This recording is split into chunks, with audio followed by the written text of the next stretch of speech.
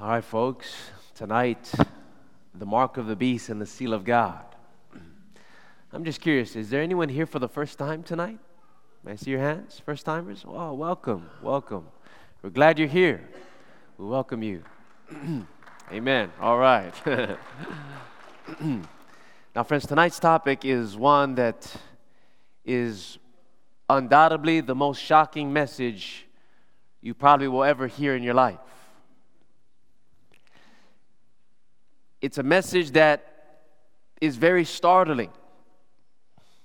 It's not what most people expect. But it's straight from the Word of God. And so that's all that really matters. Amen? As long as it's from the Word of God. Tonight's message really is building upon a very large foundation of 2 weeks of presentations. And so for those who are here consistently the last few weeks, you would understand this message, and it's not going to be as shocking. But those who perhaps did not receive the benefit of being here the last few weeks or missed perhaps many of the presentations, you might have some questions afterwards, which is perfectly normal. And would you please let us know if you do? Please come and let us share with you the foundation of presentations. Satan doesn't like this message. He's going to try his best to distract us tonight. So we really need the Holy Spirit to be in this place. So I'm going to ask you two favors. Number one, please pray for me. And number two, please pray for yourself. That God would give me the words and that He would give all of us the ears to hear His word. Amen? And so with that in mind, let us pray together as we begin. Dear Lord, we thank you so much for your goodness. We thank you for your grace, for your love that has drawn us to this place. And Lord, we have come seeking to understand your word and your will for our lives. We're not interested in the opinions of man. We want to hear your voice. So would you please fill this room with your Holy Spirit? Fill our hearts with your Holy Spirit. Speak to us, Lord, in a special way. And as we tackle this huge message, please, Lord, give us clarity. Help us to understand, and more than just understand, give us courage tonight to know that if we make a decision for Jesus, we have nothing to be afraid of because your perfect love is what casts out fear from our hearts. So please, Lord, bless us, speak to me, and speak through me, my Father, to the hearts of your children tonight. This is our prayer and our desire, and we ask this in Christ's name. Amen. Amen.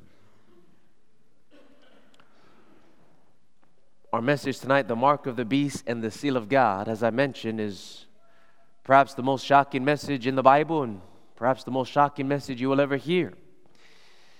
You see, friends, when someone's heart stops beating and certain death is around the corner, what do those doctors and the medical professionals do in order to cause the heart to start beating once again? What do they use? Those defibrillators, isn't that right? And you've seen that happen, right, in television? When they rub it and they put it on that person's chest and they say clear and they shock the person, and it looks so violent, doesn't it? But friends, it is necessary because it's a life and death situation. In the same way, sometimes God in His Word gives us messages that are shocking. Messages that seem kind of, how could I say it, hard. But He does so because God understands that with some issues, it is truly life or death. Tonight's issue or topic is one of those. Because all those who are going to be saved in the last days are going to receive the seal of God. And all those who are going to be lost are going to receive the mark of the beast. There's no neutral ground. So it's truly life and death. And friends, remember that whenever God gives shocking, startling message, it's only because He's trying to bring us back to life. Amen? It's in love that He sends such messages to us. In fact, Jesus said in the book of Revelation chapter 3 and verse 19, as many as I what? I love, I do what? rebuke. That word rebuke means to correct, to discipline. And Christ never disciplines and corrects out of anger or frustration, only out of the motivation of infinite love. So he says, as many as I love, I rebuke and chasten. Be zealous therefore, and do what? Repent. And so the love of God compels him to bring rebuke and chastening, disciplining, correcting messages to us. And keep that in mind, friends, it's only because he loves us. And when that love brings messages as such, it calls us to repent. It calls us to what? Now that word repent is important. It literally means to change your mind. What does it mean? Because our natural way of thinking and believing is the wrong way. So God brings correcting messages in love to change our way of thinking and change our way of believing. And that's what the mark of the beast issue is all about. And in this message, God is shouting or shocking us in desperate love because many people are confused about the mark of the beast. Many people think that the mark of the beast is some type of computer chip implanted under the skin of the forehead, or maybe a barcode with the number 666, or some type of tattoo or biometrics device, or some type of smart card or universal identification number. Well, friends, you have to know from the very beginning that that's not the mark of the beast. The devil is a lot more subtle and crafty than a computer chip. You see, computer chips might happen, but that's not the mark of the beast, because the mark of the beast is not a technological issue. It is a moral issue that has to do with your forehead, which is the seat of your intelligence. The forehead, where your frontal lobe, the frontal lobe of your brain is, that's the cerebral cortex. It is the frontal lobe, the forehead, that is the seat of your reason and your conscience and your morality. It's where your belief system is held. It's where your decisions are made. And so while computer chips and such might happen, that's not the mark of the beast. And so what we need to do is we need to separate the two issues of how the mark is going to be enforced in contrast to what the mark of the beast is. Now, many people get confused about this issue because they merge those two. What the mark of the beast is a totally separate issue from how the mark of the beast is going to be enforced. And we cannot talk about the enforcement of the mark unless we first know what the mark is. Are you with me on that? So we'll talk about the enforcement a little bit tonight, but put that to the side. The enforcement, yes, they might use a computer chip to enforce it, but what it is something totally different. And so the bulk of our message tonight will be dealing with what exactly is the mark of the beast. Well, God gives us this warning in the book of Revelation, chapter 14. And so if you take your Bible and open there with me, Revelation, what chapter are we going to? Chapter 14, where we find the warning against the mark of the beast. And Pastor Kevin, can you give me a bottle of water maybe? Fetch me something? I appreciate that. Revelation chapter 14, beginning with verse 6, the Bible says, and if you're there, would you please say amen? And I saw another angel fly in the midst of heaven, having the everlasting what? And friends, what does gospel mean? So keep that in mind, friends.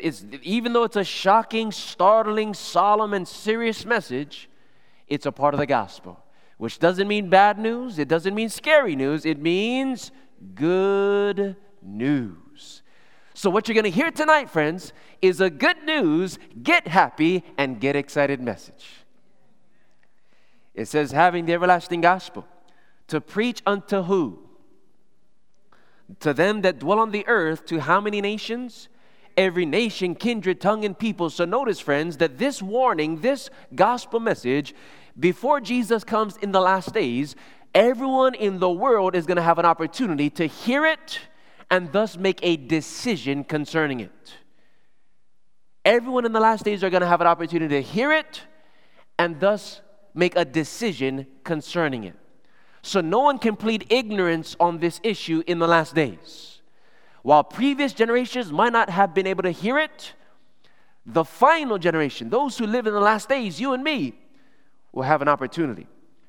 And so notice what it says, verse 7. Saying with a loud voice, fear God and give glory to Him, for the hour of his judgment is come. And do what? And worship him that made heaven and earth, the sea, and the fountains of waters. And so we find that the first part of this everlasting global gospel message is an invitation to worship the true God, the one that made heaven, the earth, the sea, and all that in them is. Now, it's not only an invitation to true worship, but a part of this same message is a strong warning against false worship. Notice jumping down to verse 9. And the third angel followed them, saying with a what kind of voice? Loud voice. God is shouting in this prophecy, friends. A loud, startling voice. In fact, in the original Greek, when it says loud voice, the Greek word is where we get the English word megaphone. Loud voice, a megaphone, trying to get our attention.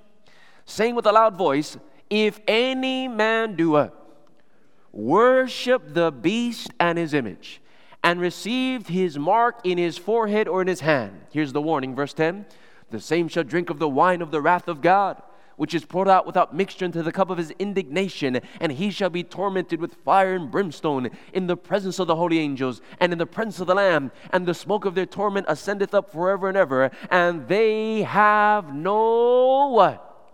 Rest, day nor night, who worship the beast and his image, and whosoever receives the mark of his name. Just a little point there. Notice that those who receive the mark of the beast have no rest. They are restless.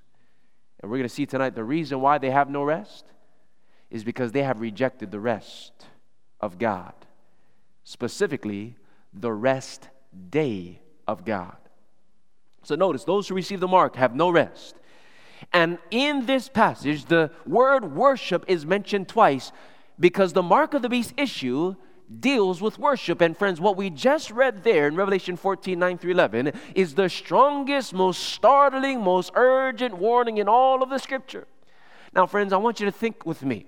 If God gives such a strong warning against those who worship the beast and receive the mark of the beast, if he gives such a strong warning against it, surely he would make it clear who the beast is and what the mark of the beast is, so we know exactly what we are to avoid. Isn't that right? I mean, God wouldn't give such a strong warning and leave us to guess and speculate. No, friends, God is a just and fair God. And so if he gives a strong warning, he's also going to make it abundantly clear as to what it is. Are you with me on that? And so it's going to be clear tonight. But notice as we lay the foundation, in this message is a contrast of worshipers.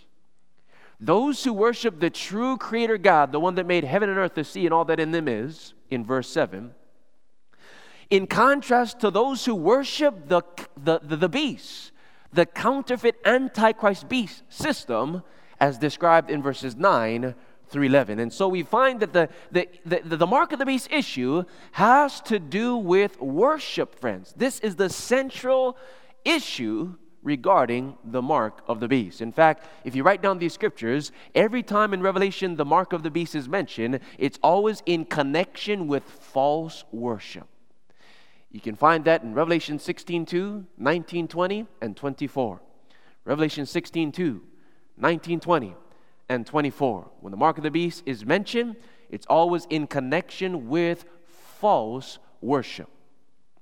Keep that in mind. We're going to come back to that.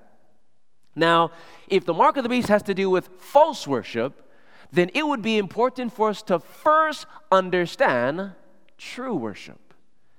Because before we can talk about the counterfeit, we have to study and become acquainted with the genuine. Are you with me? And so now the next question as we continue. What is the basis of all true worship? In other words, why is God worthy of our worship? Here's the reason. Write it down.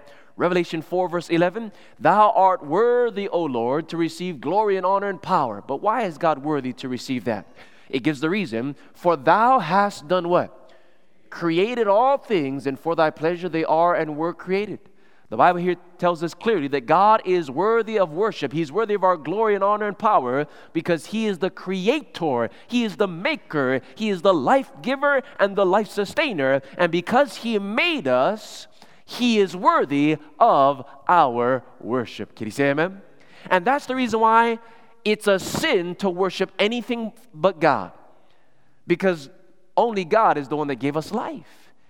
And to put someone in the place of God when that person hasn't given you life is idolatry. It could be a relationship or it could be a job. Maybe some people esteem their job so much that comes as a priority more than God. Or maybe it's the relationships in the community and the work that they do, or it could be whatever it is. Whatever is first place in your life is your God. Whatever you're putting ahead of God is your God. And friends, we should not put anything ahead of God because God is the one that gave us life. Can you say amen? Now the next question is, has God left us a sign of His creative authority? Has He? Absolutely. And friends, what was that sign that God created to remind us that He is our Creator? It was none other than the 7-day Sabbath, friends. In Genesis chapter 2 and verse 3, we studied this before, that when God created the world, He then created the 7th day of the week, and the Bible says He blessed that day, and He sanctified that day. He did what? The word sanctified means to set apart for a holy use. In other words, God set apart the 7th day of the week from the rest of the 6 days of the week, because the 6 days were to be common work days, but the 7th day would be the holy day of the Lord. And God created this day to remind us that He made all things, that He is the true God and the true Creator, and He calls us to remember and worship, especially on that day. And as we read before in Exodus chapter 20, verse 8 through 11, in the 4th commandment, God says, remember the Sabbath day, to keep it holy. 6 days shalt thou labor and do all thy work, but what?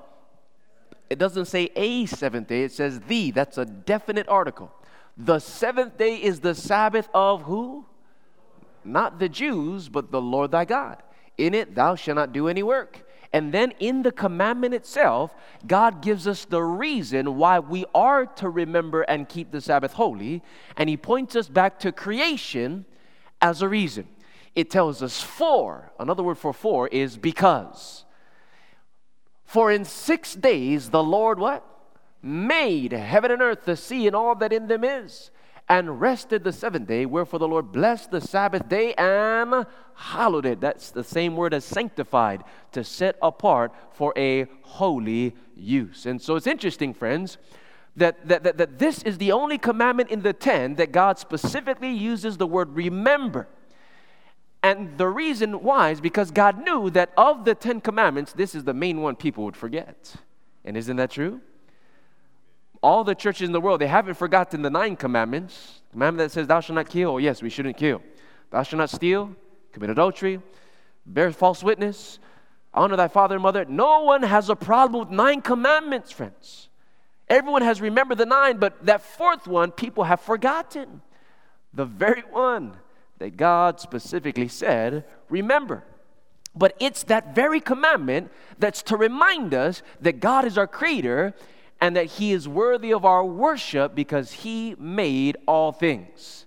Now, God knew that we would forget, and that's the reason why, if you notice, for in 6 days the Lord made heaven and earth, the sea, and all that in them is. That expression is repeated in Revelation 14 in verse 7.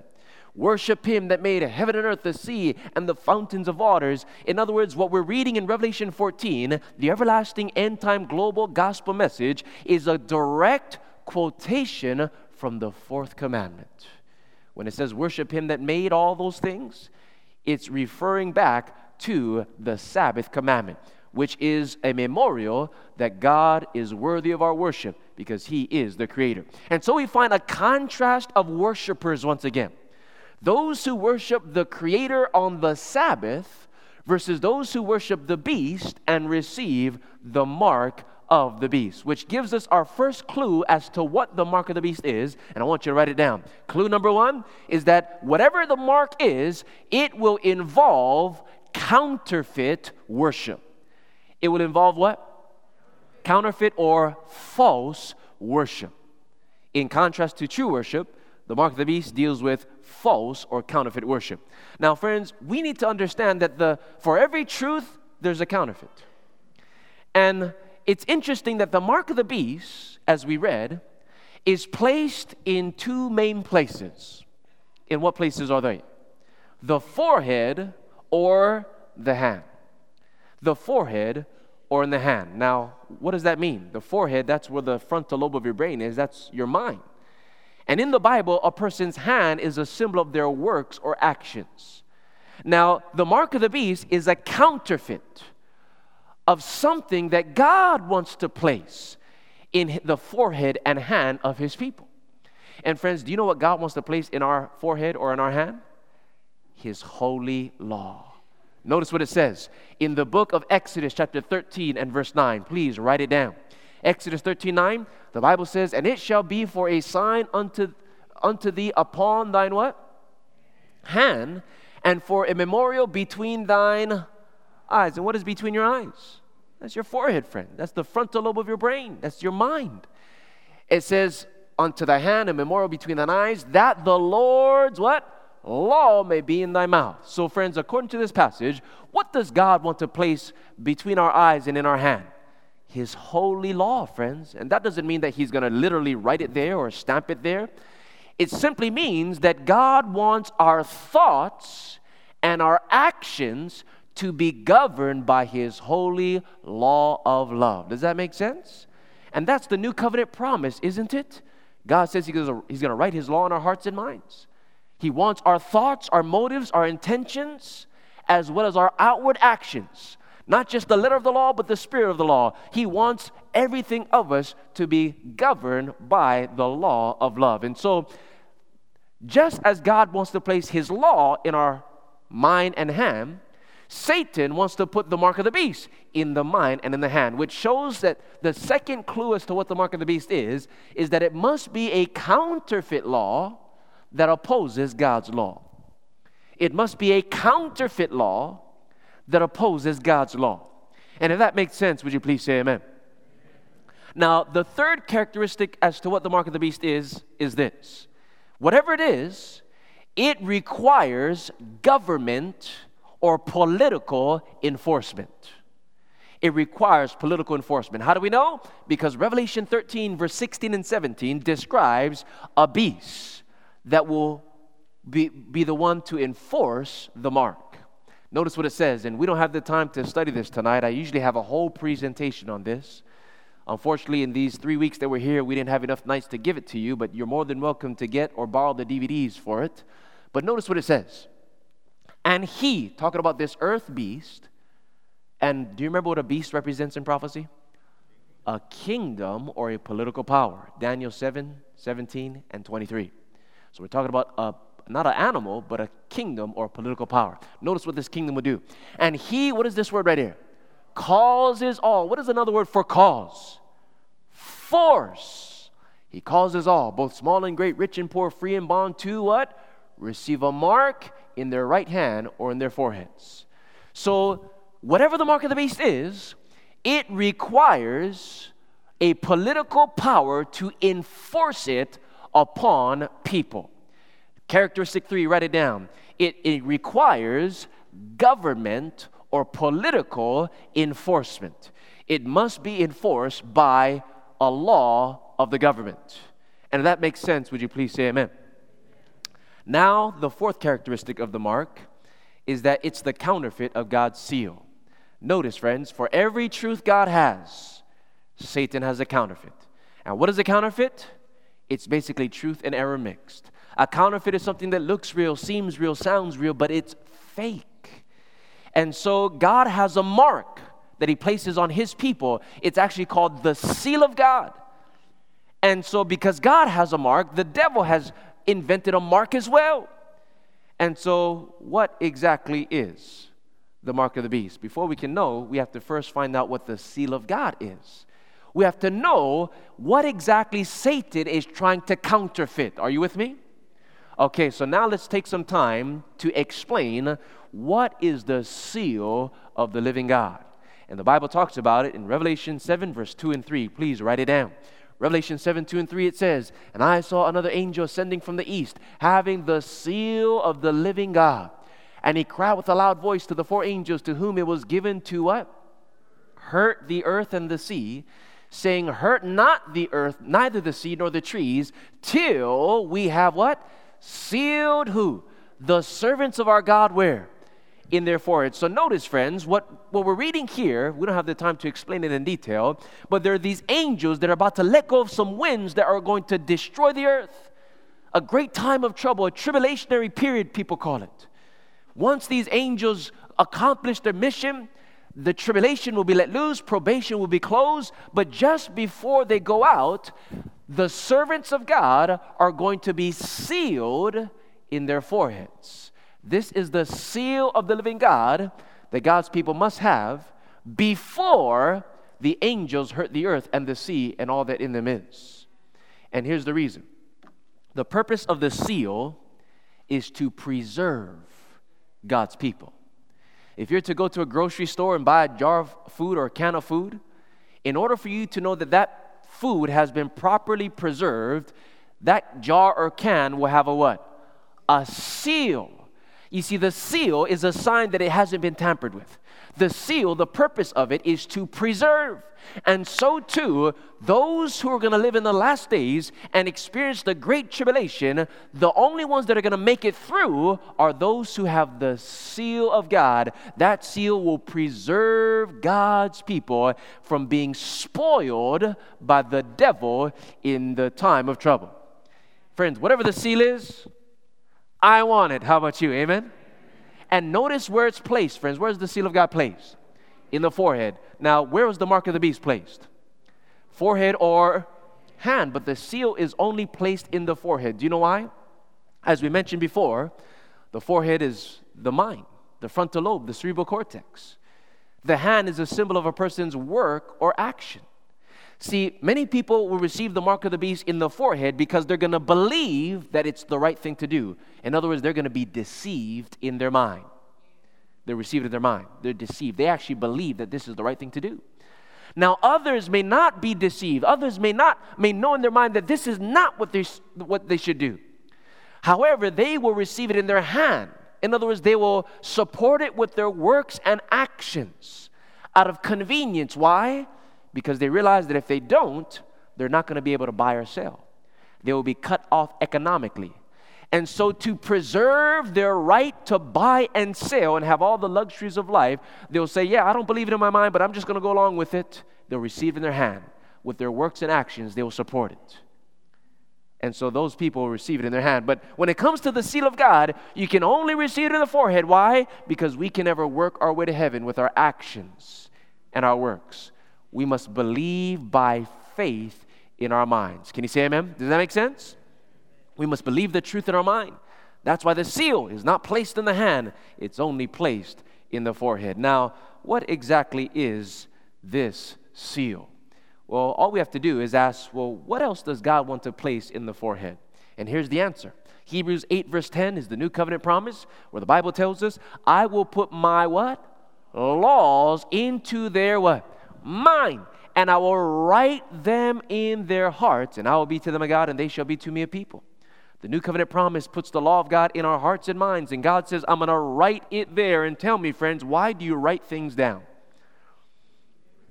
So that you do not forget, right? You're taking notes, right? You're writing things down so that you can remember. Interesting word. Very important word. God wants to write His law in our hearts and minds so that we remember. And so we see that the seal of God and the law of God are both placed in the forehead or the mind, which shows that they must be connected somehow. And that's exactly what the Bible says in Isaiah chapter 8 and verse 16. Please write it down. Isaiah 8:16, it says, bind up the testimony, seal the what? Law among my disciples. And so interesting, do you see it? God's seal and God's law are connected. Because what exactly is sealed in the forehead? It's none other than the law of God, friends. This is the new covenant promise that God told us He would do for us.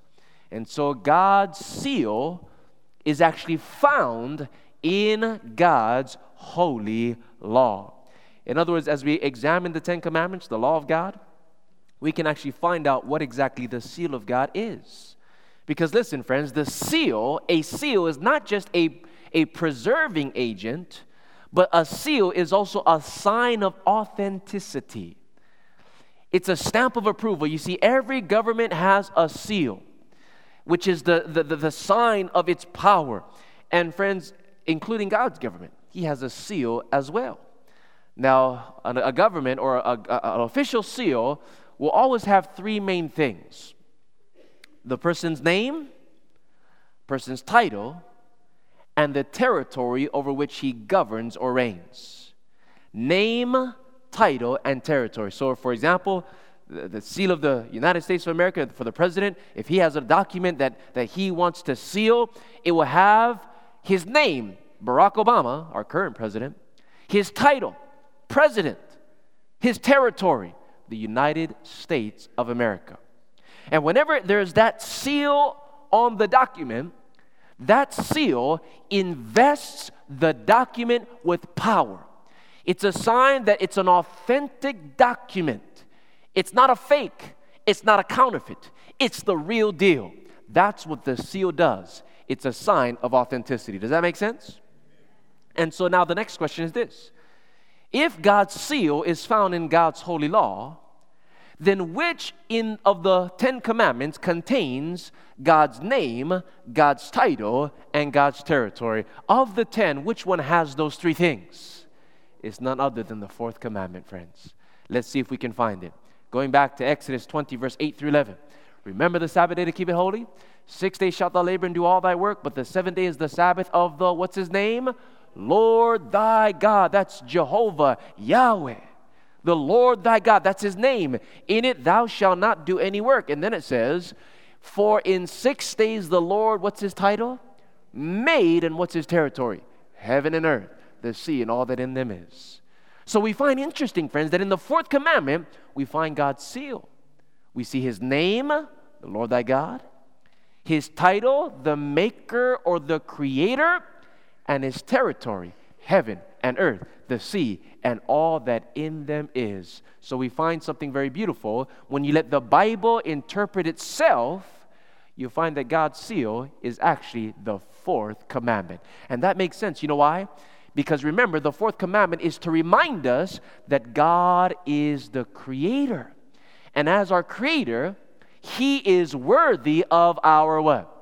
Worship. And we should not worship anything or anyone else, because God is created. And that's what the Sabbath reminds us, friends. And no wonder why Satan wants to attack the Sabbath, because that's the one that reminds us that God is God. And if that makes sense, would you please say amen? Oh, but it's going to make even more sense. Notice what the Bible says in Ezekiel 20, verse 12. Notice what it says concerning the Sabbath. Ezekiel 20, verse 12. Moreover, also I gave them my Sabbaths to be a what? God has given the Sabbath to be a sign between me and them, that they might know that I am the Lord that does what? Sanctify them. So God, another reason he gave the Sabbath is not just to remind us that he is the creator, but also as a sign for us to know that he is the true Lord and the one that sanctifies us. Now remind me, what does the word sanctified mean?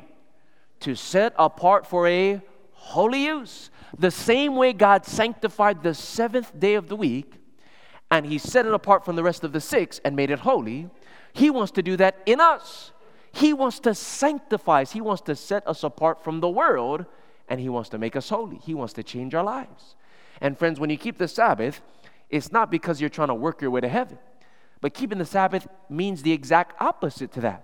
It's a sign that you're acknowledging that the Lord is the one that sanctifies you, that you can never, by your own good works and your deeds and your works of righteousness, that you could never sanctify or save yourself. We're saved and sanctified only by the grace of Jesus Christ. Can you say amen?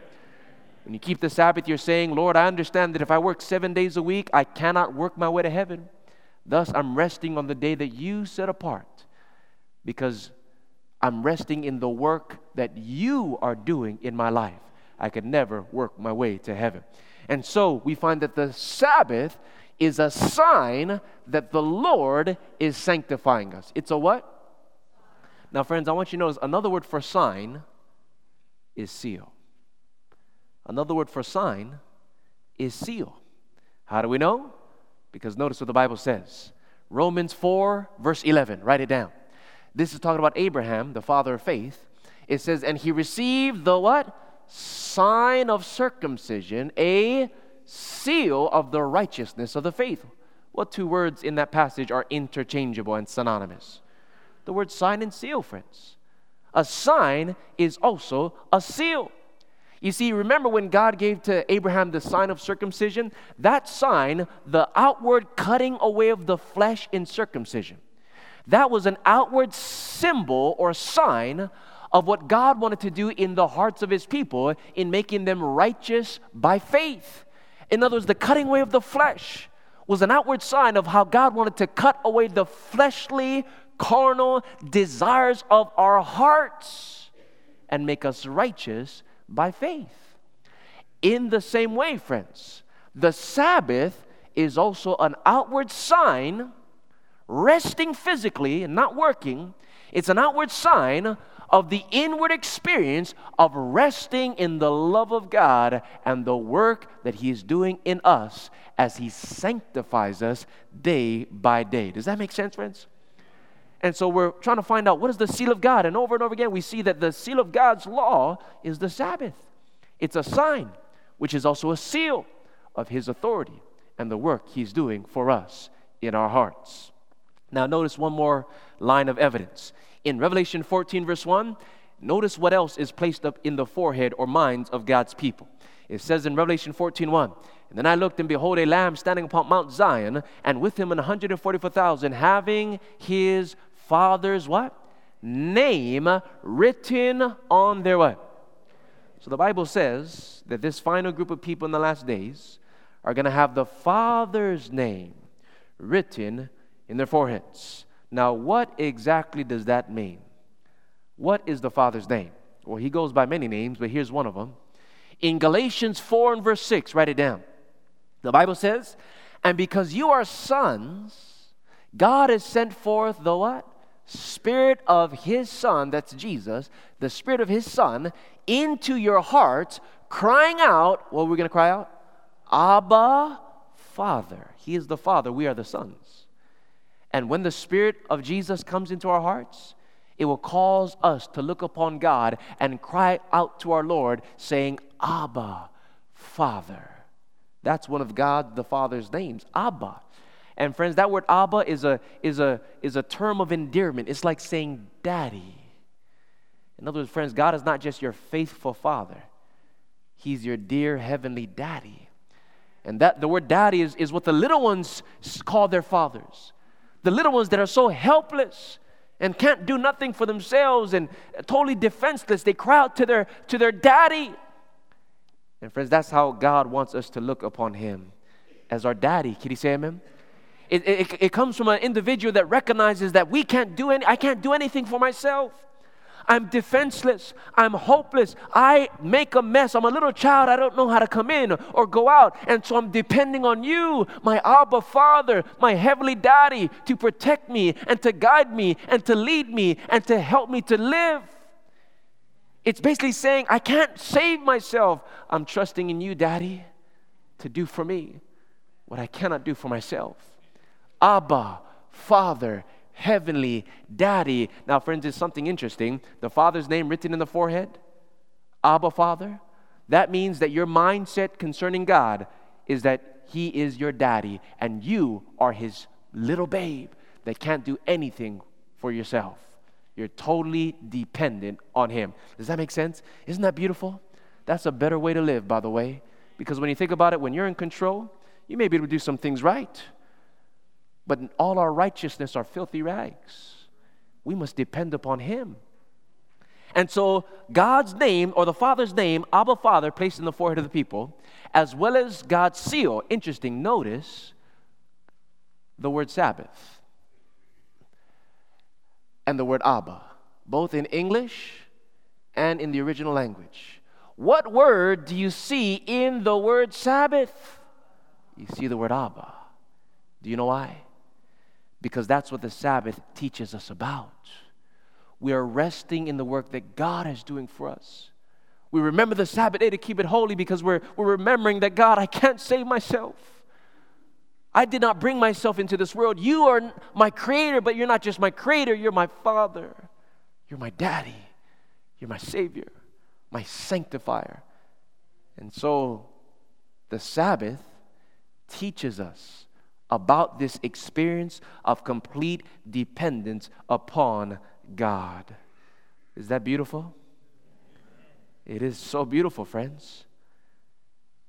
In fact, if you're to study the etymological origin of the word Sabbath, break it down syllable by syllable, the etymological origin of the word Sabbath, it means the sign of the revered Father. The sign that acknowledges our total dependence on God, that we are resting in the work that He's doing for us in saving us from sin. And so we find, friends, very clear that the seventh-day Sabbath is the seal of God's law. If that's clear, would you please say amen? And that's the fourth clue as to what the mark of the beast could be, because remember, the mark is the counterfeit of the seal. Therefore, number 4, write it down. The mark of the beast is a counterfeit to God's sign, God's seal, which is God's Sabbath. Whatever the mark of the beast is, it's the counterfeit of God's seal or God's Sabbath. Now, friends, with just that, we can probably guess right now, but we're not going to guess. We want to know for sure from the Bible. But let's go a little bit further with the seal of God, this seal of God business. The question I want to ask right now is, how does the Lord seal His people? How does He seal you and me? Well, notice what happens. In Ephesians 4 and verse 30, the Bible says, "And do not grieve the Holy Spirit of God, by whom you are what? Sealed for the day of redemption." So who seals us? The Holy Spirit, friends. The Spirit of God cannot be seen with your eyes. It's an unseen work, which shows that the seal is not some literal stamp. It's the work of the invisible Spirit in your heart, in your life, in your mind. The Spirit is what seals us. But how does the Holy Spirit seal us? The Bible gives the answer in 2 Thessalonians 2 and verse 13. Write it down. 2 Thessalonians 2:13 says that God from the beginning chose you for salvation through what? Sanctification by the Spirit and belief in the truth. So how does the Holy Spirit seal us? By sanctifying us in belief, in not opinions and traditions, but belief in the truth. In other words, the Holy Spirit's job, friends, as Jesus said, the Spirit of truth is to guide us into all truth. And when we understand truth in our minds, that understanding of truth in our mind brings about a sanctifying experience in our hearts. In other words, what we know in our mind begins to change our lives. It begins to set us apart for holiness. It makes differences in our character, in our words, in our thoughts, in our feelings, in our actions. When you understand truth, it makes a difference in your life because the truth shall make you free. Can you say amen? And that experience is sanctification. Just like God sanctified the seventh day, you're being sanctified as you believe and understand the truth. And so when the truth that you believe in your mind begins to sanctify and change your life, that's the seal, which is the sign of authenticity. It's the stamp of approval. It shows that you're not just a professor of religion. You don't just have head knowledge. You have a heart experience. You have an authentic walk with Jesus. You love Him. It's not just an intellectual belief, but it's actually sanctifying. It's changing your heart. And as a result, God can place His seal upon you. This is not a counterfeit Christian. This is a genuine Christian that has a real walk with me. He's trusting and depending completely on me for his salvation. And thus we receive the seal of God. It's the stamp of approval, the sign of authenticity. And that sanctifying experience in our hearts is what's going to preserve us from being spoiled during the time of tribulation. Oh, friends, I want the seal of God. How about you? Here it is in plain language, friends. Here it is, what I just said. What is the seal of God? Here it is. The seal of God is the sign that we have an authentic Christian experience. Why? Not just because we can sing and shout and pray and worship. Anybody can do that because talk is cheap.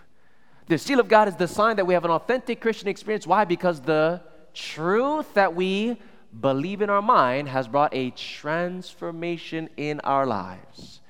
That's how the Holy Spirit seals us. It's not just head knowledge and lip service. It's a heart experience. We're serving God both in spirit and in truth. And as a result, we have the seal of God. And that seal is going to preserve us, preserve our minds during the time of trouble. And friends, if that makes sense, if that's logical, if that's congruent, and more than that, if that's biblical, let me hear you say amen. Now, friends, no wonder why Satan hates the Sabbath. Now you see, don't you? You always thought, well, what's the big deal? It's just a day. But now you understand why the devil attacks that commandment more than any others.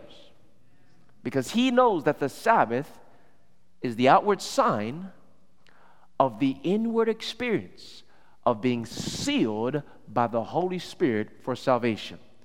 The devil knows, friends, he attacks the Sabbath because he knows that it's the sign of God's law or the seal of God's law.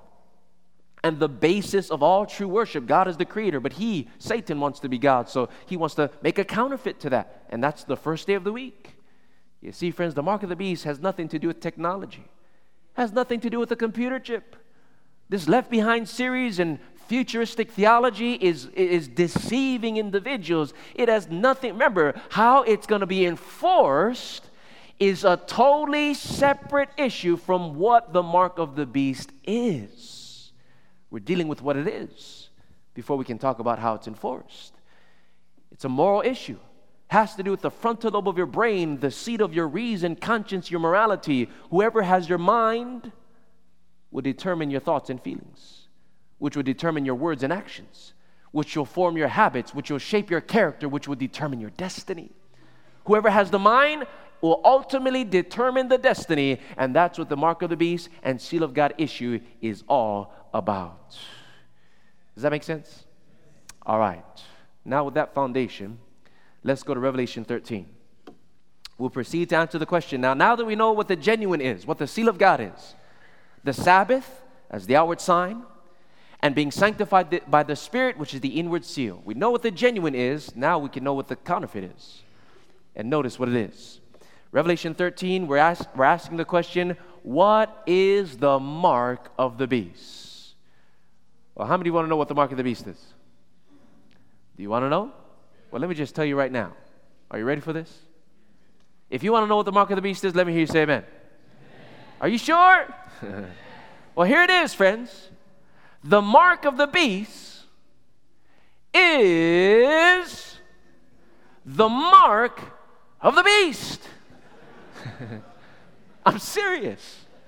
That was profound, wasn't it? But listen, friends, I'm serious about that. The mark of the beast is the mark of the beast. It's the beast's mark. Here's the point. Many people are trying to find out what the mark is when they don't even have a clue who the beast is. But it is impossible to know the mark unless we first know the beast. Why? Because the mark of the beast is the mark of the beast. Are you with me?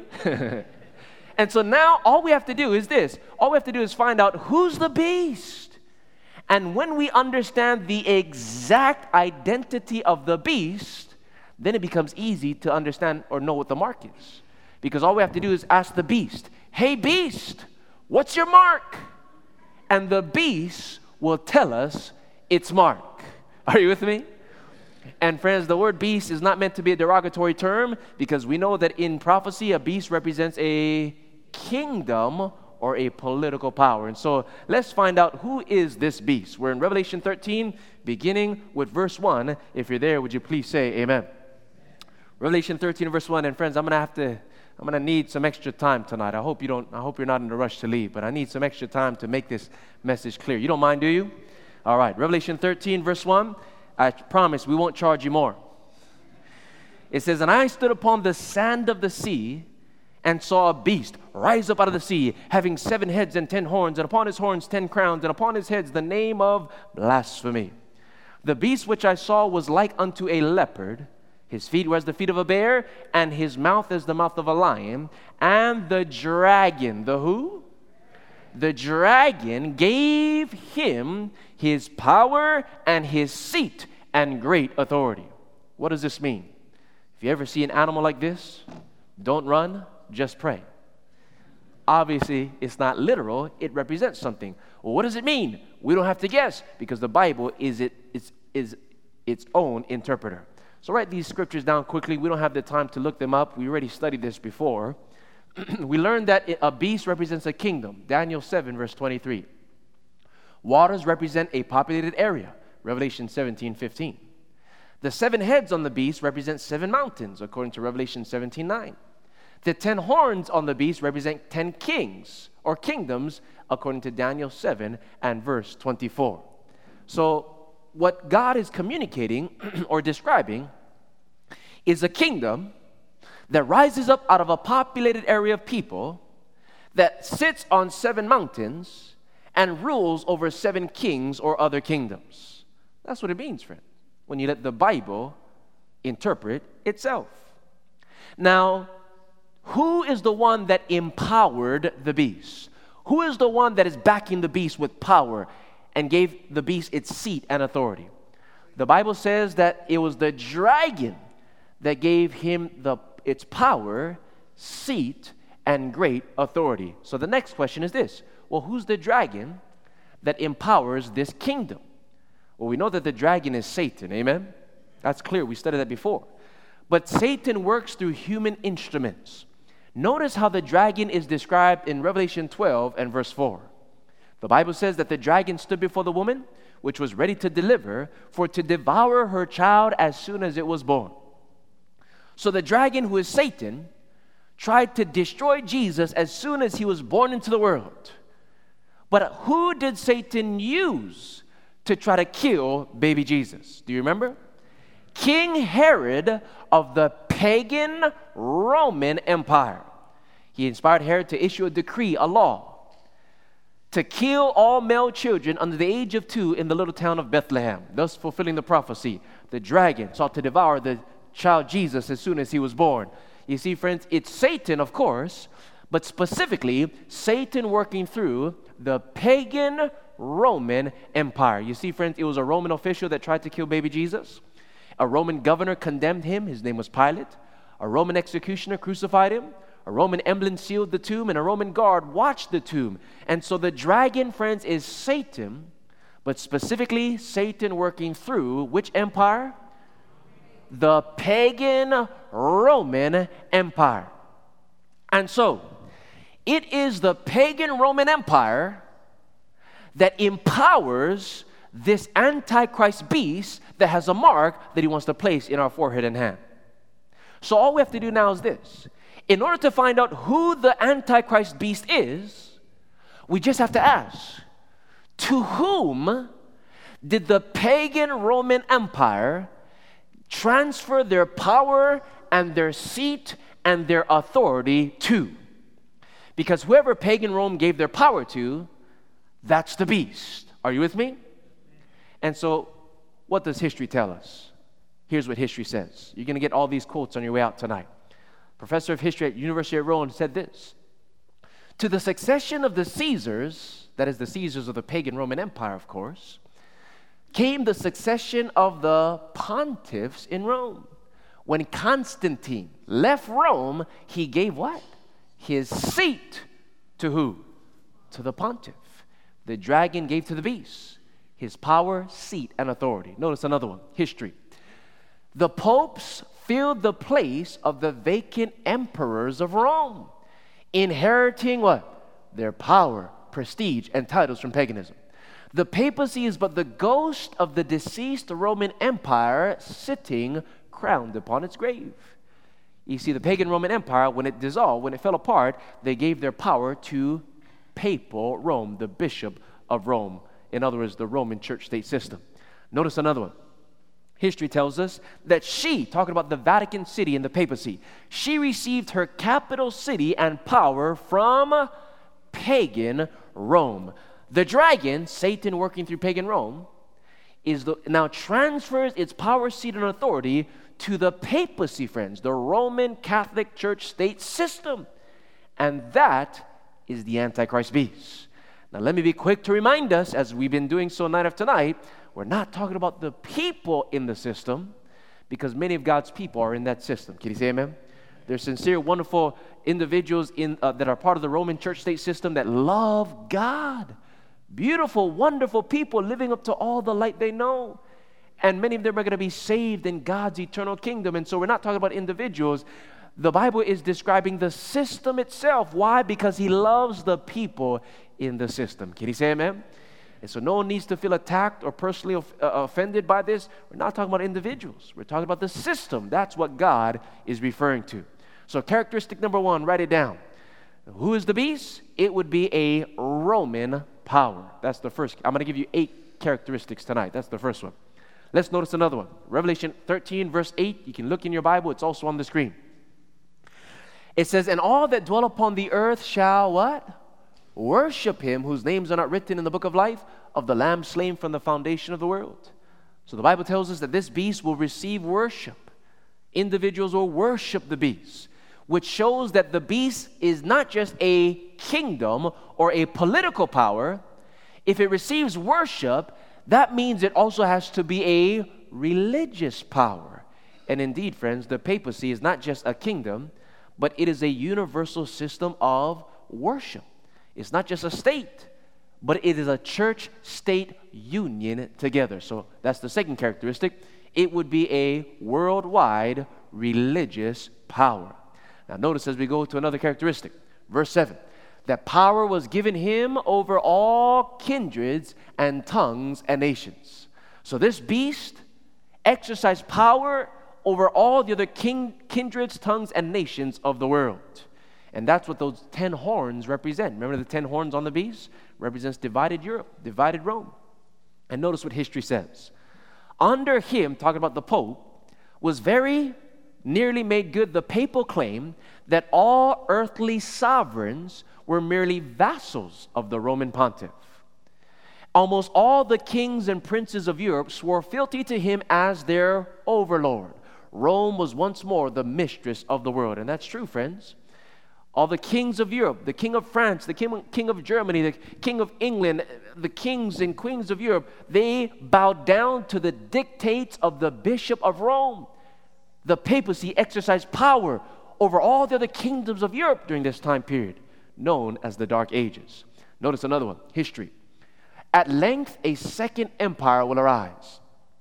And of this empire, the Pope will be the master. More than this, he will be the master of Europe. He will dictate his orders to kings who will obey them. And so we find, friends, that the beast or the Antichrist, it cannot be one single person, but rather it is a succession of persons. It's not an individual, but rather it's an office, a succession of persons, a religious political system that is ruled by man. That's who the Antichrist is. Not a single person, but a succession of persons in a specific office that claims to be God on earth. And so characteristic 3, write it down. It would be a religious power that would dominate civil powers. And if that's clear, would you please say amen? Notice the next characteristic. We're jumping to verse 6.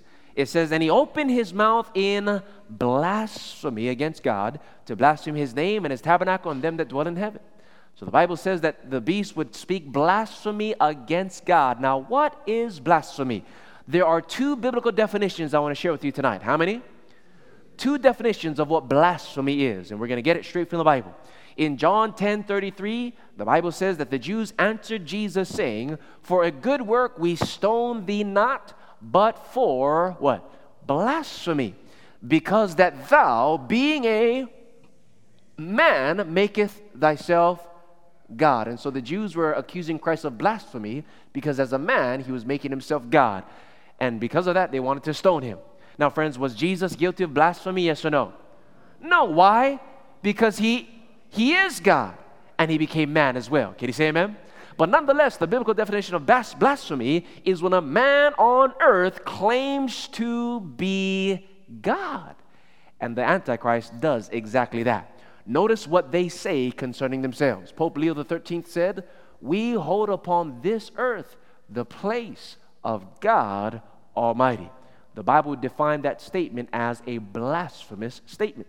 Notice another one. This is what the church says concerning themselves. The Pope is not only the representative of Jesus Christ, but he is Jesus Christ himself, hidden under the veil of the flesh. Another blasphemous statement. Notice another one. Pope Pius V. The Pope and God are the same. So he has power in heaven and earth. Now this is what they say concerning themselves. Notice that we can read quote after quote. Here's another one. The Pope is of so great dignity and so exalted that he is not a mere man, but as it were God and the vicar of God, claiming to be God on earth. Here's one more.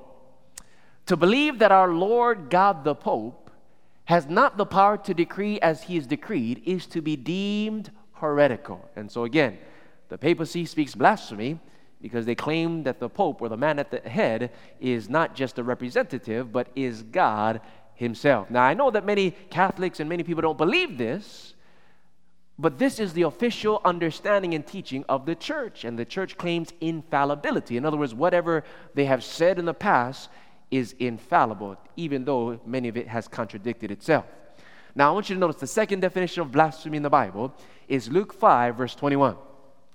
And the scribes and Pharisees began to reason, saying, "Who is this which speaks blasphemies? Who can forgive sins but who? God alone." Again, they're accusing Christ of blasphemy because as a man, he was claiming to forgive sins. But was Jesus guilty? No. Why? Because he is a man and he's God at the same time, and he can forgive sins. But nonetheless, the biblical definition of blasphemy is when a man claims to forgive sins, have the power to forgive sins. Now notice what the papacy says concerning themselves. There is a man on earth who can forgive sins, and that man is the Catholic priest. Yes, beloved brethren, the priest not only declares that the sinner is forgiven, but he really forgives him. And that's a blasphemous statement. Notice another one, the dignity and duty of the priest. These volumes of books are still being used to teach individuals going into the priesthood even till today. And notice what it said in volume 12, page 2. God himself is obliged to abide by the judgment of his priests, and either not to pardon or to pardon, according as they refuse or give absolution. The sentence of the priest precedes, and God subscribes to it. The Bible says that that's blasphemy. In fact, Pope John Paul II said, quote, "Don't go to God for forgiveness of sins. Come to me." And that's a blasphemous statement. And that begs the question, friends, how can a sinner forgive another sinner of sin? You see, the Bible says that we have all sinned and fallen short of the glory of God. Can you say amen? And that's why we should never confess our sins to a man. We should only confess our sins to God, because God is the only one without sin. And as the only one without sin, he's the only one that has authority to forgive us of our sins. And the reason why this is a blasphemous statement, because the Bible says in 1 Timothy 2:5, "For there is one God and one mediator between God and man." And who is that? The man, Christ Jesus. Jesus was tempted in all points, yet without sin. And therefore, he is our one mediator that we need to confess our sins to. And so characteristic number 4, it would speak blasphemy against God. And if that's clear, would you please say amen? I know this is shocking, friends. Hold on to your seats. Verse 5. And he was given a mouth speaking great things and blasphemies, and he was given authority to continue for how long? 42 months. So the Bible actually tells us how long the beast would reign, for 42 months. Now, are these literal or are they prophetic months? They're prophetic months because it's in a prophetic context. And we learned before that in prophecy, a day equals a what? A year. And so if you break it down, 42 months is the same thing as 3.5 prophetic years, which is the exact same thing as 1,260 prophetic days. This time period is mentioned 7 times in Daniel and Revelation. It's describing the same time period. It's 1,260 prophetic days, 42 months, 3.5 prophetic years. In prophecy, a day equals a year, according to Ezekiel 4:6 and Numbers 14:34. Thus, 42 months, 1,260 days would be 1,260 literal years. And that's how long the papacy would reign, the Antichrist would reign for. Which shows again that it cannot be a man, friends. It can't be one single individual, but rather an office or a succession of persons, a kingdom. Now notice what history says. Vigilius ascended the papal chair in what year? 538 AD, under the military protection of Belisarius. It was in this year, 538 AD, that the papacy had supreme power over all the kings of Europe. It was in that year that they began to reign with full absolute authority over Europe. Now, 538 plus 42 prophetic months, which is 1,260 literal years later, brings us to the year 1798, where the papacy would lose its power. It would reign for this time period, and in history, this time period is known as the Dark Ages. Now, notice what the papacy would do during this time period. In verse 7, it was given unto him to do what? To make war with the saints and to overcome them. In other words, during this time of papal supremacy, the beast would try to destroy God's people, making war with the saints. And that's a sad history. And that's exactly what happened.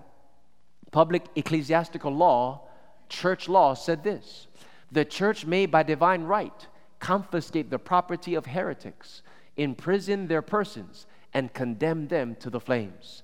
In our age, the right to inflict the severest penalties, even death, belongs to the church, and there is no graver offense than heresy. Therefore, it must be rooted out. And friends, history tells us that not less than 50 million Christians died during the Dark Ages by the hands of the Roman Catholic Church-state system. And friends, their crime, what they called heresy, was that they wanted to follow the teachings of the Bible and not the traditions of the church. And they died in cruel and torturous ways, but many of those martyrs went to death triumphantly because they would rather die for Jesus than to live a lie for Satan. And friends, we can find a lot of inspiration from those martyrs. And so we find our fifth characteristic. The Antichrist beast would be a persecuting power that would reign for exactly 1,260 years. And so what would happen after its reign? Verse 3 tells us, and I saw one of its heads as it had been wounded to death. And in other words, the beast would receive a deadly wound. Its power would be taken from it. And friends, when did this happen? It happened exactly after reigning for 1,260 years. In fact, the Encyclopedia Americana says that in 1798, he, that is the French General Berthier, made his entrance into Rome, abolished the papal government, and established a secular one. From 538 to 1798 is exactly, friends, 1,260 years, just exactly as the Bible said the Antichrist beast would reign for. History confirms that that is what took place. And so characteristic 6, write it down, it would be stripped of its power after its 1,260-year reign. Now, would that be the end of the papacy? Not at all, because notice what happens next. Verse 3, the rest of verse 3. I saw one of its heads as it had been wounded to death, and his deadly wound was healed. And after it's healed, what's going to happen? And all the world wondered after the beast. So the Bible is prophesying that the wound it received in 1798 when it was stripped from its political power, that wound would be healed. In other words, the papacy would regain the power. And when they do, all the world would follow the beast. And friends, that is happening right now before our very eyes. The wound is not fully healed yet because the papacy doesn't have the power it used to have in the Dark Ages. But it's being healed, friends. The Bible is saying that the papacy would regain worldwide influence, prestige, and prominence. And that's what we're seeing. Remember when the previous pontiff visited the United States for the first time, people drove for hours and packed entire stadiums just to get a glimpse. And people would come and they would bow down and worship as if he was some type of God on earth. And even our American presidents would call him Holy Father. But Jesus said, call no man on earth your father, for you have one Father, and that's God in heaven. And so we see, friends, the wound is being healed right before our very eyes. And when our current Pope was elected, the whole world was watching and waiting. All over the world, people were rejoicing. All the world wondering after the beast. The wound is being healed. Time magazine ran the article, New World Pope. It's a play on the New World Order. A pontiff that can bring us all together. And it's interesting that many Protestants and evangelical leaders are looking to the papacy as a leader in bringing us all together, claiming or gaining the respect and the support of presidents and kings all over the world, friends. And it's interesting that this pope is the first Jesuit pope. Do you remember we talked about the Jesuits the other night? The purpose of the Jesuit order by Ignatius Loyola in the 1500s. It was the primary purpose. The Jesuit order, it was the secret society of the Catholic Church. And the reason why they came into existence was for the sole purpose of stamping out Protestantism and establishing popery. And they do it under a disguise, infiltrating in order to get rid of Protestantism. And that's exactly what's happening. We don't have the time to go into that right now, but we have a whole bunch of other studies in our DVDs that explain that. But notice we continue. Number 7, it would regain worldwide prominence at the end of time. And by the way, let me be quick to remind us, again, we're not talking about the Francis as an individual. I'm sure he's a nice person. We're not judging him, friends. God is his judge. We don't see his heart. Amen? God is the one who's going to judge his heart, but Jesus did say, you shall know them by their fruits. And what is the fruits? It's the teachings. It's what they're saying. It's their doctrines. It's their beliefs. So it's not a problem to judge the fruit as long as we don't judge the root. Amen? We're not standing in judgment upon anyone's personal, individual relationship with God. God is the judge. But God is revealing talking not about people, talking about a system or the office of the person. Now, if that's clear, please say amen. Now, what about the mysterious number 666? Many people think that 666 is the mark of the beast. But friends, 666 is not the mark of the beast. 666 is another identifying characteristic as to who the beast is. Notice what it says. We're going to find out what it means. Revelation 13:18, here is wisdom. Let him that hath understanding do what? Count. The Greek word is calculate. Same thing. Count or calculate the number of what? Of the beast. For it is the number of a man, and his number is 666. Notice, friends, it does not say that 666 is the mark of the beast. It says 666 is the number of the beast or the number of a man. And if we have wisdom from heaven, we need to count or calculate that number. And so, what is the official title of the man at the head of the papacy? What is the official title of the papacy? Here's what they say their title is. Our Sunday visitor, here's what they say. The official title of the papacy is Vicarius Filii Dei. That's Latin. It means vicar of the Son of God. So the official title of the papacy and the man at the head is Vicarius Filii Dei. It means vicar of the Son of God. And friends, you know something interesting? The word vicar is the Latin word which is the equivalent to the Greek word anti. The word vicar and anti, it means the same thing. So he is the vicar of Christ. It means the anti of Christ. They're saying that our official title is Antichrist. Remember, the word anti doesn't mean so much against Christ, but one that puts themselves instead of or in the place of Christ. Now, if you take this Latin title, Vicarius Filii Dei, each letter has a Roman numeral value. And if you look it up and add the numerical value of all the different letters of the name of the man at its head, guess how much it equals to? Exactly 666. God made it abundantly clear who the beast is. And that's the last characteristic. The number of the name of the man at his head will equal to exactly 666. And if that's clear, would you please say amen? You're going to get all of that on the handout on your way out tonight. Don't worry about it. And so now that we've clearly identified the beast, we can now find out what the mark of the beast is. And friends, you don't want to miss this. We're right at the punchline. We know who the beast is. Now, what is the mark of the beast?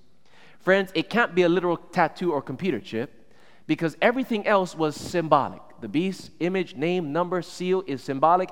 The mark has to be symbolic as well. It can't be something literal if everything else is symbolic because we have to be consistent in our interpretation. Can you say amen? And so what exactly is it? Well, let's review the characteristics of the mark. We know who the beast is. Now the characteristics of the mark. It will involve counterfeit worship. Number two, it must be a counterfeit law that would oppose God's law. Number three, whatever it is, it would require government enforcement. Number four, the mark of the beast would be the counterfeit to God's sign, God's seal, which is God's Sabbath. And friends, when you look at the Ten Commandments, which is the only commandment that Satan would counterfeit that would match the characteristics of what the mark of the beast is? Friends, the only commandment in the 10 that would match the counterfeit mark of the beast would be the fourth commandment, because the fourth commandment has to do with worship, has to do with the authority and the name of God. And so, what is the mark of the beast then? Well, friends, listen. If the Roman Catholic Church claims or is the beast according to the Bible, we just have to ask now, what do they claim is the mark of their authority? Because remember, the mark of the beast is the mark of the beast. So we know what the beast is. Now we just ask them, what's your mark? What's the sign of your authority? And friends, they will tell us plainly what it is. And so do you want to know what it is? Are you sure about that? If you want to know, let me hear you say amen. Some of you, it seems like you don't really want to know. Do you want to know? Oh, well, let's pray. Father in heaven, please fill this room with your Spirit. Fill our hearts with your Spirit, dear God. What we're about to discover is so shocking. But please, dear God, help us to remember that you're not talking about people. You're talking about a man-made system. And Lord, tonight, help us to hear the shepherd's voice. Help us to put aside our own opinions and feelings and to reason clearly with the Scriptures and with your Spirit. Be with us now, Lord, as we reveal what the mark of the beast is. In Christ's name we pray. Amen. If the Roman church state system is the beast, now all we have to do is ask them, what is your mark of authority? And here's their answer. I quote directly from them. Here's what they say. The church is above the Bible. And this transference of Sabbath observance is proof of that fact. So they say, we're above the Bible. We have more authority than God's word. And the proof that we have the authority is that we transferred the Sabbath to Sunday. And all the world accepts that change. That is our mark of authority. In fact, notice another one. Of course, the Catholic Church claims that the change was her act, the change from Sabbath to Sunday. And the act is a mark of her ecclesiastical power and authority in religious matters. Here the beast is telling us what their mark is. And they're saying that we changed the Sabbath to Sunday. Everyone accepts it. All the Protestants who claim to believe in the Bible accept our change. And that's proof. That's our mark of authority. Notice another one. Protestants accept Sunday rather than Saturday as the day for public worship after the Catholic Church made the change. But the Protestant mind does not seem to realize that in observing Sunday, they are accepting the authority of the spokesman for the church, the Pope. They're saying that Protestants, you're keeping the day that we set apart, that we changed. And you don't realize it, but by doing so, you are accepting our authority. Now, friends, listen, many Protestants who are worshiping on Sunday don't know that, And if they're sincere keeping Sunday and they never heard about the Sabbath, God sees their sincerity. Can you say amen? There's no condemnation for being in darkness. But friends, when we understand what it means, we're not going to want to do that, because it is truly accepting the authority of what the Bible calls the beast. It's the mark of the beast. Notice another one, friends. Ecclesiastical Review. Here's what the church says. They, talking about Protestants, deem it their duty to keep Sunday holy. Why? Because the Catholic Church tells them to do so. They have no other reason. The observance of Sunday thus comes to be an ecclesiastical law entirely distinct from the divine law of Sabbath observance. The author of the Sunday law is the Catholic Church. The beast is telling us what their mark is, and they're saying it is Sunday, the Sunday law, Sunday worship. Notice another one. The observance of Sunday by Protestants is an homage they pay in spite of themselves to the what? Authority of the Catholic Church.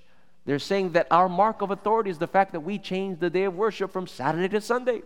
Notice another one. We can go on and on. It says most Christians assume that Sunday is the biblically approved day of worship. The Catholic Church protests that it transferred Christian worship from the biblical Sabbath, Saturday, to Sunday. And that to try to argue that the change was made in the Bible is both dishonest and a denial of Catholic authority. If Protestantism wants to base its teachings only on the Bible, it should worship on Saturday.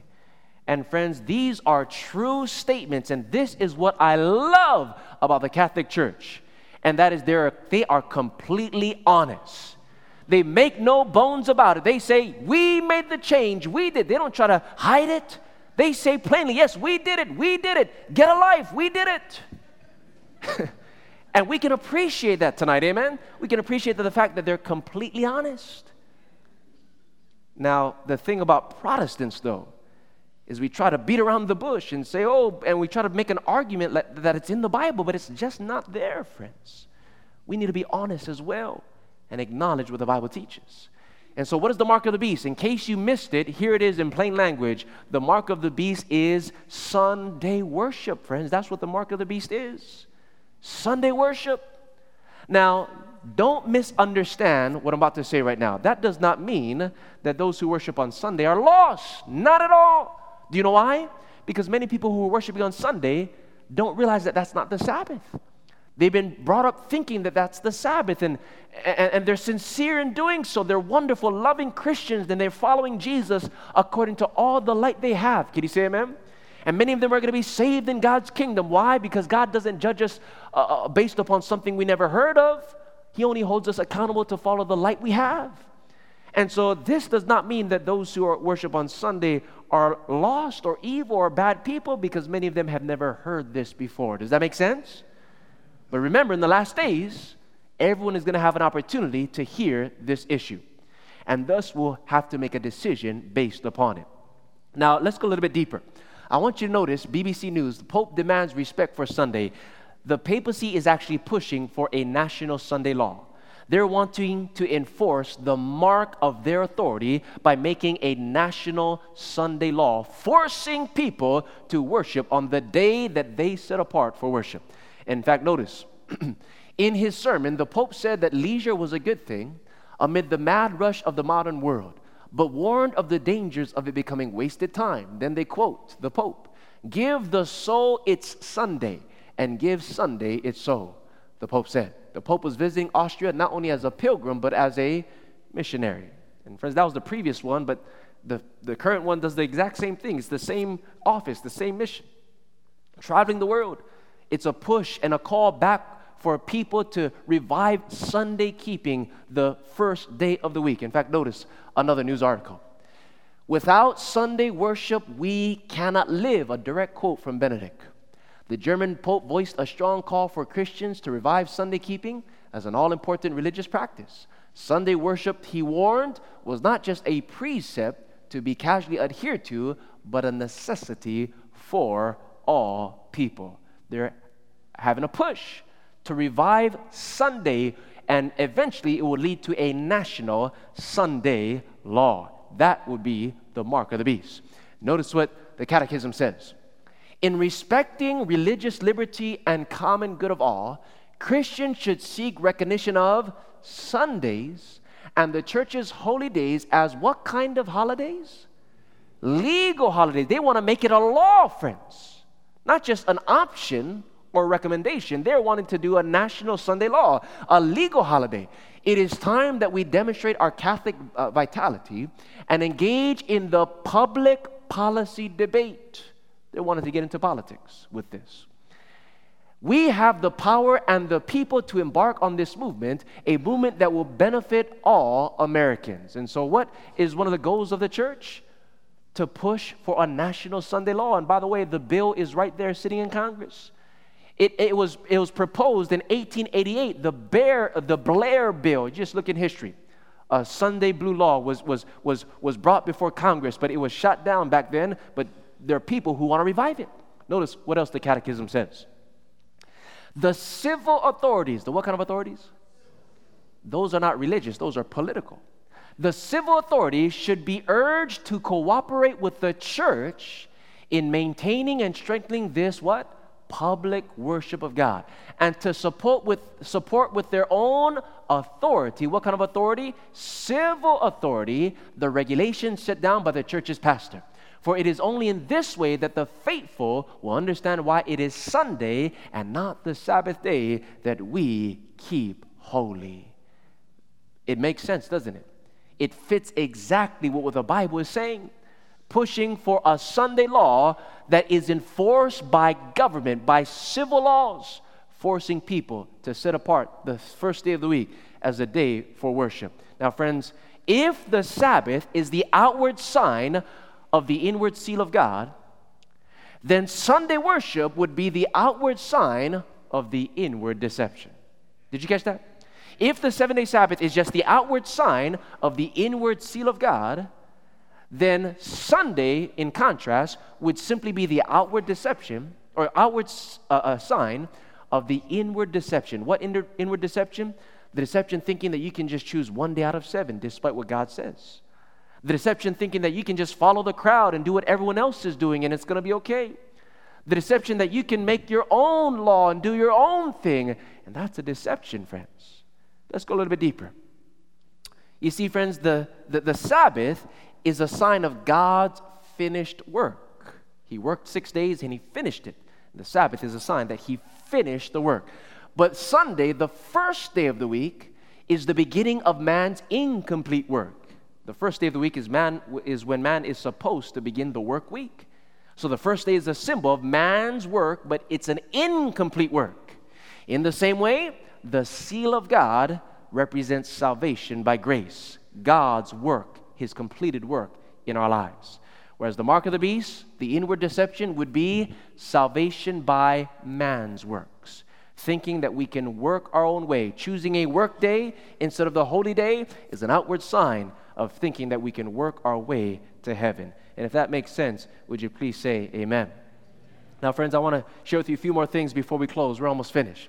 St. Catherine's Catholic Church Centennial. This is a very amazing statement by the church. Here's what they say. Are you ready for this? Perhaps the boldest thing, the most revolutionary change the church ever did happened in the first century. The holy day, the Sabbath, was changed from Saturday to Sunday, not from any directions noted in the scriptures, but from the church's sense of its own power. Then they say, people who think that the scriptures should be the sole rule of authority. Friends, how many of you believe that the scriptures should be the sole rule of authority? If you believe that the scriptures should be the sole rule of authority, let me hear you say amen. Amen. If you're sure about that, let me hear you say amen again. Amen. Well, people just like you, they say, who believe that the scriptures should be the sole rule of authority, should logically become Seventh-day Adventists and keep Saturday holy. I didn't say that. That's what they said, friends. And that's a true statement. In fact, they say it again in another place. Notice this letter. We also say, here's the Catholic Church official saying, we also say that of all Protestants, the Seventh-day Adventists are the only group that reason correctly and are consistent with their teachings. It is always somewhat laughable to see Protestant churches in pulpit and legislature demand the observance of Sunday, of which there is nothing in the Bible. And that's true, friends. Wow, amazing statements. Now, one last question before we close, or actually two last questions. Does anyone have the mark of the beast today? The answer is no. Why? Because there is no Sunday law yet. There's a push for it. There's a bill in Congress for it.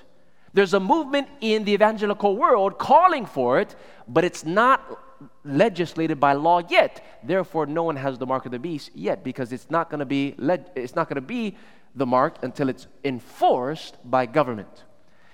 And friends, the other reason, of course, is because most people have never heard this before. Can you say amen? Most people worship on Sunday, never heard it. And they're sincere in keeping Sunday, and God sees their sincerity. But friends, in the last days, we can't plead ignorance and say, but God, I didn't know. Because remember, the three angels, it's a call to true worship and a warning against false worship. In the last days, this message will be given to the whole world. It will be brought before the attention of all. And when the knowledge comes, it's then people will have to make a decision either to follow God or follow a law of man, receiving the mark of the beast or receiving the seal of God. Does that make sense? And so we cannot say, God, I'm just going to do what my grandma and grandpa did. They kept Sunday all their life. It was good enough for them. It's good enough for me. It might have been good enough for them, friends, because they didn't know about the Sabbath. And they're going to be saved in God's kingdom if they were sincere and they didn't know better, keeping Sunday.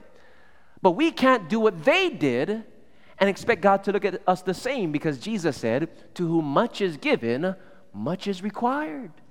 God holds us accountable to the light that He has given to us. Does that make sense, friends? And so, and by the way, if grandma and grandpa heard what you heard tonight, and if they truly love the Lord, they would make a decision to follow Jesus. Can you say amen?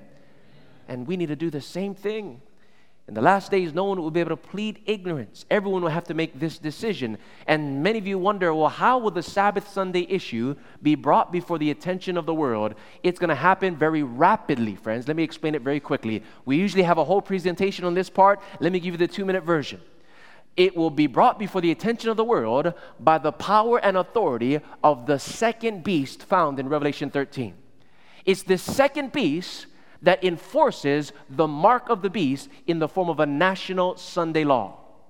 And only when political legislation is passed, enforcing Sunday worship as the law of the state, will individuals then receive the mark of the beast. Well, some of you might be wondering, well, how can a national Sunday law actually be enforced? How can that be enforced? Very simple. By the regulating of buying and selling. Notice how the second beast will enforce the mark. It says, and that no man may what? Buy or sell, except one who has the mark or the name of the beast or the number of his name. The way in which they can enforce it is by the regulating of buying and selling. And friends, in recent financial crises here in America and all around the world, as the government bailed out these large financial institutions, guess what? If they bailed them out, now they have the authority and the power to regulate the buying and the selling. And so the stage is set, friends, for the enforcement of a national Sunday law. And they might use a computer chip or some type of card to see if you have the mark, to see if you're going along with the Sunday worship law. But remember, that's not the mark of the beast. That might be how it will be enforced. But what it is something totally different. And by the way, we see it happening because in 2008, when the financial crisis took place here, the pontiff of that time capitalized on the opportunity, and notice what he said, quoting in USA Today. Pope Benedict today called for the reforming of the United Nations and establishing a, quote, true world political authority with real teeth to manage the global economy with God-centered ethics. The papacy is wanting a global authority to regulate the buying and selling according to God-centered ethics. But what version, what brand of God-centered ethics do you propose they are proposing? Do you think they're proposing? Theirs, of course. Do you see the stages being set? And friends, we could read quote after quote and show evidence after evidence. We don't have the time. We're finished tonight. But let me just say this. When that happens, and we see it happening now, then we're going to have to decide who we're going to follow. Jesus Christ or the Antichrist? The beast or the lamb? The commandments of God or the traditions of the church? Sabbath or Sunday? And friends, tonight, we cannot wait till then to decide. We must decide right now what we're going to do. Because decisions right now that we make today are preparing us for whatever decision we're going to make then. In other words, now is the time to prepare. And today, if we're accustomed to compromising and rationalizing and procrastinating decisions for a more convenient time, if we're used to doing that now, then we're going to make the wrong decision when the test is brought before us. But if today we're getting into the habit of being faithful to God, of making decisions for Christ and not putting things off and following the Lord because we love Him, if we are making decisions now in the small things, when that big test comes, we will not fold. We're going to stand firm and make a decision to reject the mark of the beast and receive the seal of God. Though the whole world might be against us, we're going to stand firm. And so don't think you can leave here tonight and continue to go and do what you want to do. Friends, tonight we're preparing for tomorrow. Can you say amen? Right now we're living in a time of peace. And if we can't be faithful in the little things, Jesus says, what makes us think we're going to be faithful in the bigger things that is to come? And some people say, well, I'll just worship on both days, Sabbath and Sunday. Well, friends, when you realize what Sunday represents, you're not going to want to do that. Why? Because Jesus said no man can serve two masters. When you understand what the day Sunday represents, you're going to say, no, thank you. I want to serve Jesus Christ, the one true God, the creator and savior of the world. Can you say amen? And so, those who reject the mark of the beast will be cut off economically. They will not be able to buy or sell. And I know that sounds scary, but fear not, little flock. It is your Father's good pleasure to give you the kingdom. Now we close with these precious promises in Isaiah 33:16. He shall dwell on high. His place of defense shall be the munition of rocks. Bread shall be given him, and his water shall be sure. We might be cut off economically from man, but we will not be cut off from God. God will take care of his own. We will have bread enough to spare. Our water is going to be sure, and so we don't have to be afraid. Our bread and our water is going to be sure. Amen? Not only that, but the Bible says he shall give his angels charge over thee. The angels will come to protect us outwardly, and the seal of God will preserve us inwardly. But tonight we must decide which path we're going to walk upon. Are we going to go the broad way of the majority, the easy road, or the narrow road of the minority? Tonight I want to say like the apostles of old said, we ought to obey God rather than man. And as for me and my house, here is where I stand by the grace of God. And tonight Christ is wondering, where do you stand? What road are you going to follow? Who will you put first? Will you stand for Jesus now? Will you stand for him then? You can only stand for him then if you stand for him now. And friends, the only reason why we can stand for him now is because Jesus stood for us on the cross, friends. He died for us. And through his sacrifice, all the world was against him. And yet, he remained faithful to his mission. And he remained until his mission was finished. And because of his love for us, we can stand for him. Amen? Friends, I know that this might sound scary, but perfect love casts out fear. So all we need to do, friends, is this. Fall in love with Jesus. Learn to love Jesus. And we love him because he first loved us. And so when we love Jesus, when we are filled with his love, what happens is perfect love casts out fear. And Jesus said, if you love me, keep my commandments. Love is the fulfilling of the law. So this is not a doom and gloom message. It's a message of love, amen? And how many of you love Jesus tonight? If so, I invite you to stand with me as we pray. And by standing, we're saying, Lord, teach me to stand for you faithfully now in the small things, so that when that final test comes, I will be standing as well. As your heads are bowed, as your eyes are closed, Father, Lord, we've heard a very shocking message tonight.